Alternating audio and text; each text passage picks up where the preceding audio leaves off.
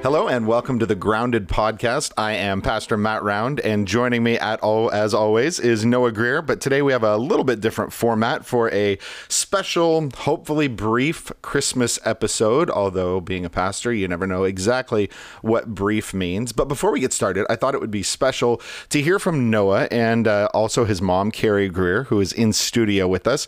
And I'd love to ask you guys and to hear just what is your favorite Christmas tradition that you have around your house. So, Carrie, we're going to start with you.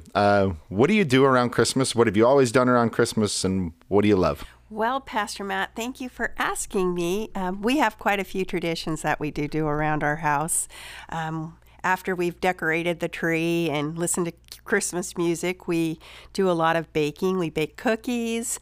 When the boys were little, we always did the Advent calendars, and we also did reading the different Advent stories that we had that led us all the way up to celebrating the birth of Christ.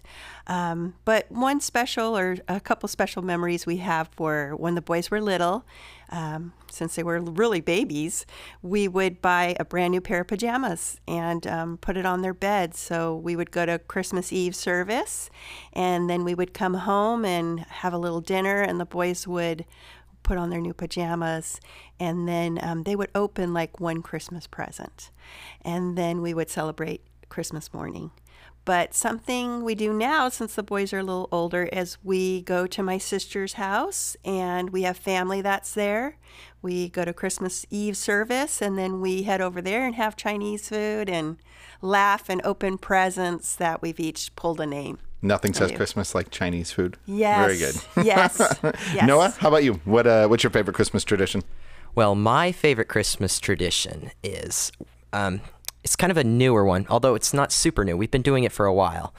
Each year, we will drive up to Grace Community Church and in Sun Valley, and we will go and visit their Christmas concert that they hold. Usually it's at night, but just this last week we went in the afternoon, and it's always so amazing to hear all the amazing singers and the orchestra, and it's just breathtaking, and it sets up this really amazing feeling that afterwards we will go to usually get a burger at In-N-Out, and then we'll go down this really busy street. I can't remember what it's called, but it's down in Sun Valley, and we will just drive very slowly at about like a mile an hour with like tons of other cars looking at these amazing Christmas light displays on all these houses. And it's so amazing to see like the same ones we see every year, and we'll be like, oh, that's that one from last year. And I'd say that's probably my favorite Christmas tradition because it's just so special and different than everything else that usually happens. Oh, good. Been a long time since we heard from you. You guys can't see it in the audience, but Noah is actually wearing his Christmas jammies right now. No, I'm just kidding. We don't let footy jammies on the premises here.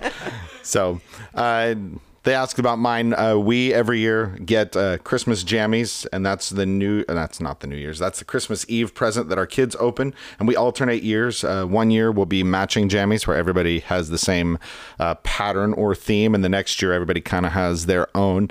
And then we have our Christmas Eve services. We go out and we see family on Christmas Eve and Christmas Day. So lots of the same things, but the Christmas jammies are kind of our special thing that we do every year. I'm looking forward to this year. I think this is a matching year, so looking forward to the Round family you'll see. I'm sure there will be pictures posted somewhere, but it should be pretty epic. And as we kind of close out a shortened episode here, like I said, I did get a question this week, and I think it's valuable and worth thinking about. And that was, how can I stay focused on Christ while I try to love people during the holidays? We have been exposed so often to the real meaning of Christmas, understanding that Jesus Christ is the reason for everything that we do, understanding that Christmas is a celebration of the birth of Christ and the greatest gift that we have ever been given. But even knowing that, there's a lot that goes on that is good, that involves loving other people and caring for other people and serving other people and giving gifts to other people. But even in doing the good things, we can lose the best thing sometimes. You can lose your mind sometimes doing the best work. You can certainly reach a point of exhaustion and overwhelming just trying to do what is helpful for other people. Sometimes even with the best motives, we wind up running ourselves pretty ragged. So as we come into a very busy couple of days here, what are some ways we can stay focused on Christ? Some really practical ways, easy ways that we can stay focused on Christ while we love people during the holidays. I'm not talking about backing off and doing less, although there's probably room for that in some of our lives. I'm not talking about abandoning Christmas and kind of cloistering ourselves like monks and just chanting, which, I mean, maybe there would be some rest for some of us in that. Probably not if you've heard me sing, but that's beside the point. But how do we do what we need to do the things that we enjoy doing, participate in those wonderful traditions that have so much meaning and connection, but bring them back to a place where we're focused on Christ and where we find genuine rest and peace during a busy time. So there's 3 quick things that aren't quick, but they're easy enough that we can begin to build them in as habits even today. And so the first thing that I would say, how do you stay focused on Christ during a busy season full of good things, is not to neglect your personal worship. For me, that is often the first thing to go. And I'm a pastor, and my job is to be in the Word and studying the Word on a weekly basis. And that's not what I'm talking about.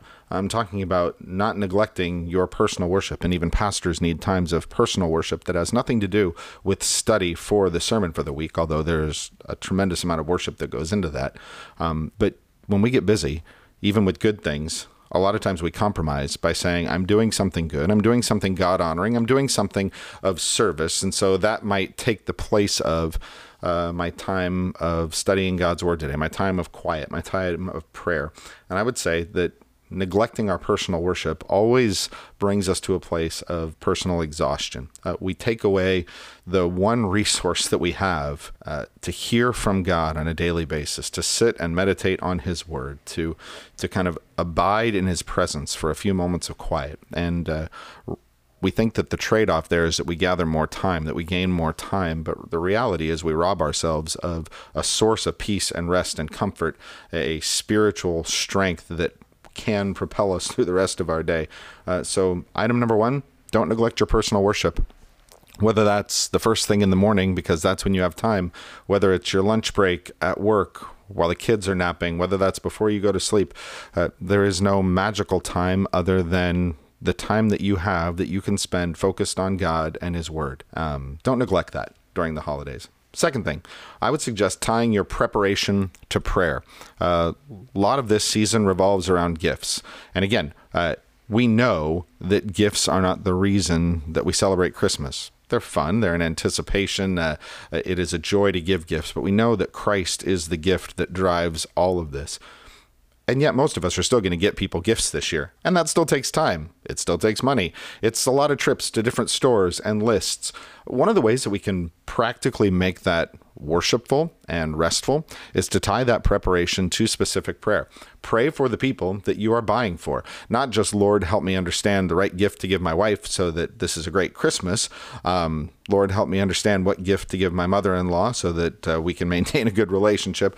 I'm talking about praying specifically for these people as you buy the gifts. For some of them, that might be, Lord, I pray that they would understand that this season is ultimately not about them and not about gifts, but about you. We can tie our prayers to these specific people for their salvation. For those people that we buy for that are believers, we can pray that their faith would be strengthened, that they would find joy, that they would produce the fruit of the Holy Spirit in their life. We can pray for these people as we do the traditional gift-giving act, and it brings a level of care and ministry to it that sometimes is absent when we see it as just a gift-giving experience. And that's pretty closely related to the third thing, and that would be to ask God for opportunities. We all know people who need to hear the gospel, and this time of year, we have potentially more opportunities, if for no other reason than we are around people who we might not be around for the rest of the year. And I wonder how many opportunities are missed because we're not praying that we would have eyes to see them. As you approach this holiday season, one of the ways you can stay focused on Christ without withdrawing from the world, in fact, one of the ways that you can stay focused on Christ in the midst of, and intentionally in the midst of, a very busy schedule, is to say, Lord, in the 100 things that I am about to move through today, will you open my eyes to the opportunities that you've placed in front of me where I might be a gospel witness? And that might be everything from an explicit gospel conversation, a time where you are able to share with someone clearly, concisely, passionately about the reality that Jesus Christ that we celebrate is the only hope for reconciliation between a holy God and sinful men. Everything from that to the opportunity to respond in a Christ-like manner to difficult situations. Some of us will walk into difficult situations at various points in this holiday season. What if we were praying for the opportunity not to get out of those difficult situations, but what if we prayed for the opportunity saying, Lord, I know that there's potential for difficulty here.